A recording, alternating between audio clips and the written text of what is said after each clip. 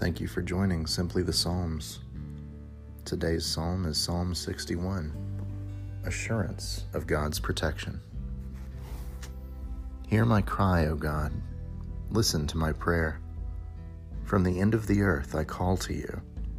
When my heart is faint, lead me to the rock that is higher than I, for you are my refuge, a strong tower against the enemy. Let me abide in your tent forever. Find refuge under the shelter of your wings. For you, O God, have heard my vows. You have given me the heritage of those who fear your name.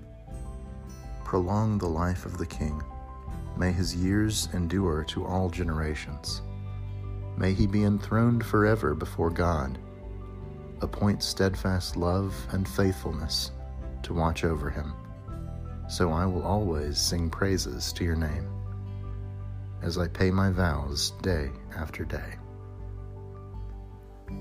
This has been a reading of Psalm 61. Thanks be to God.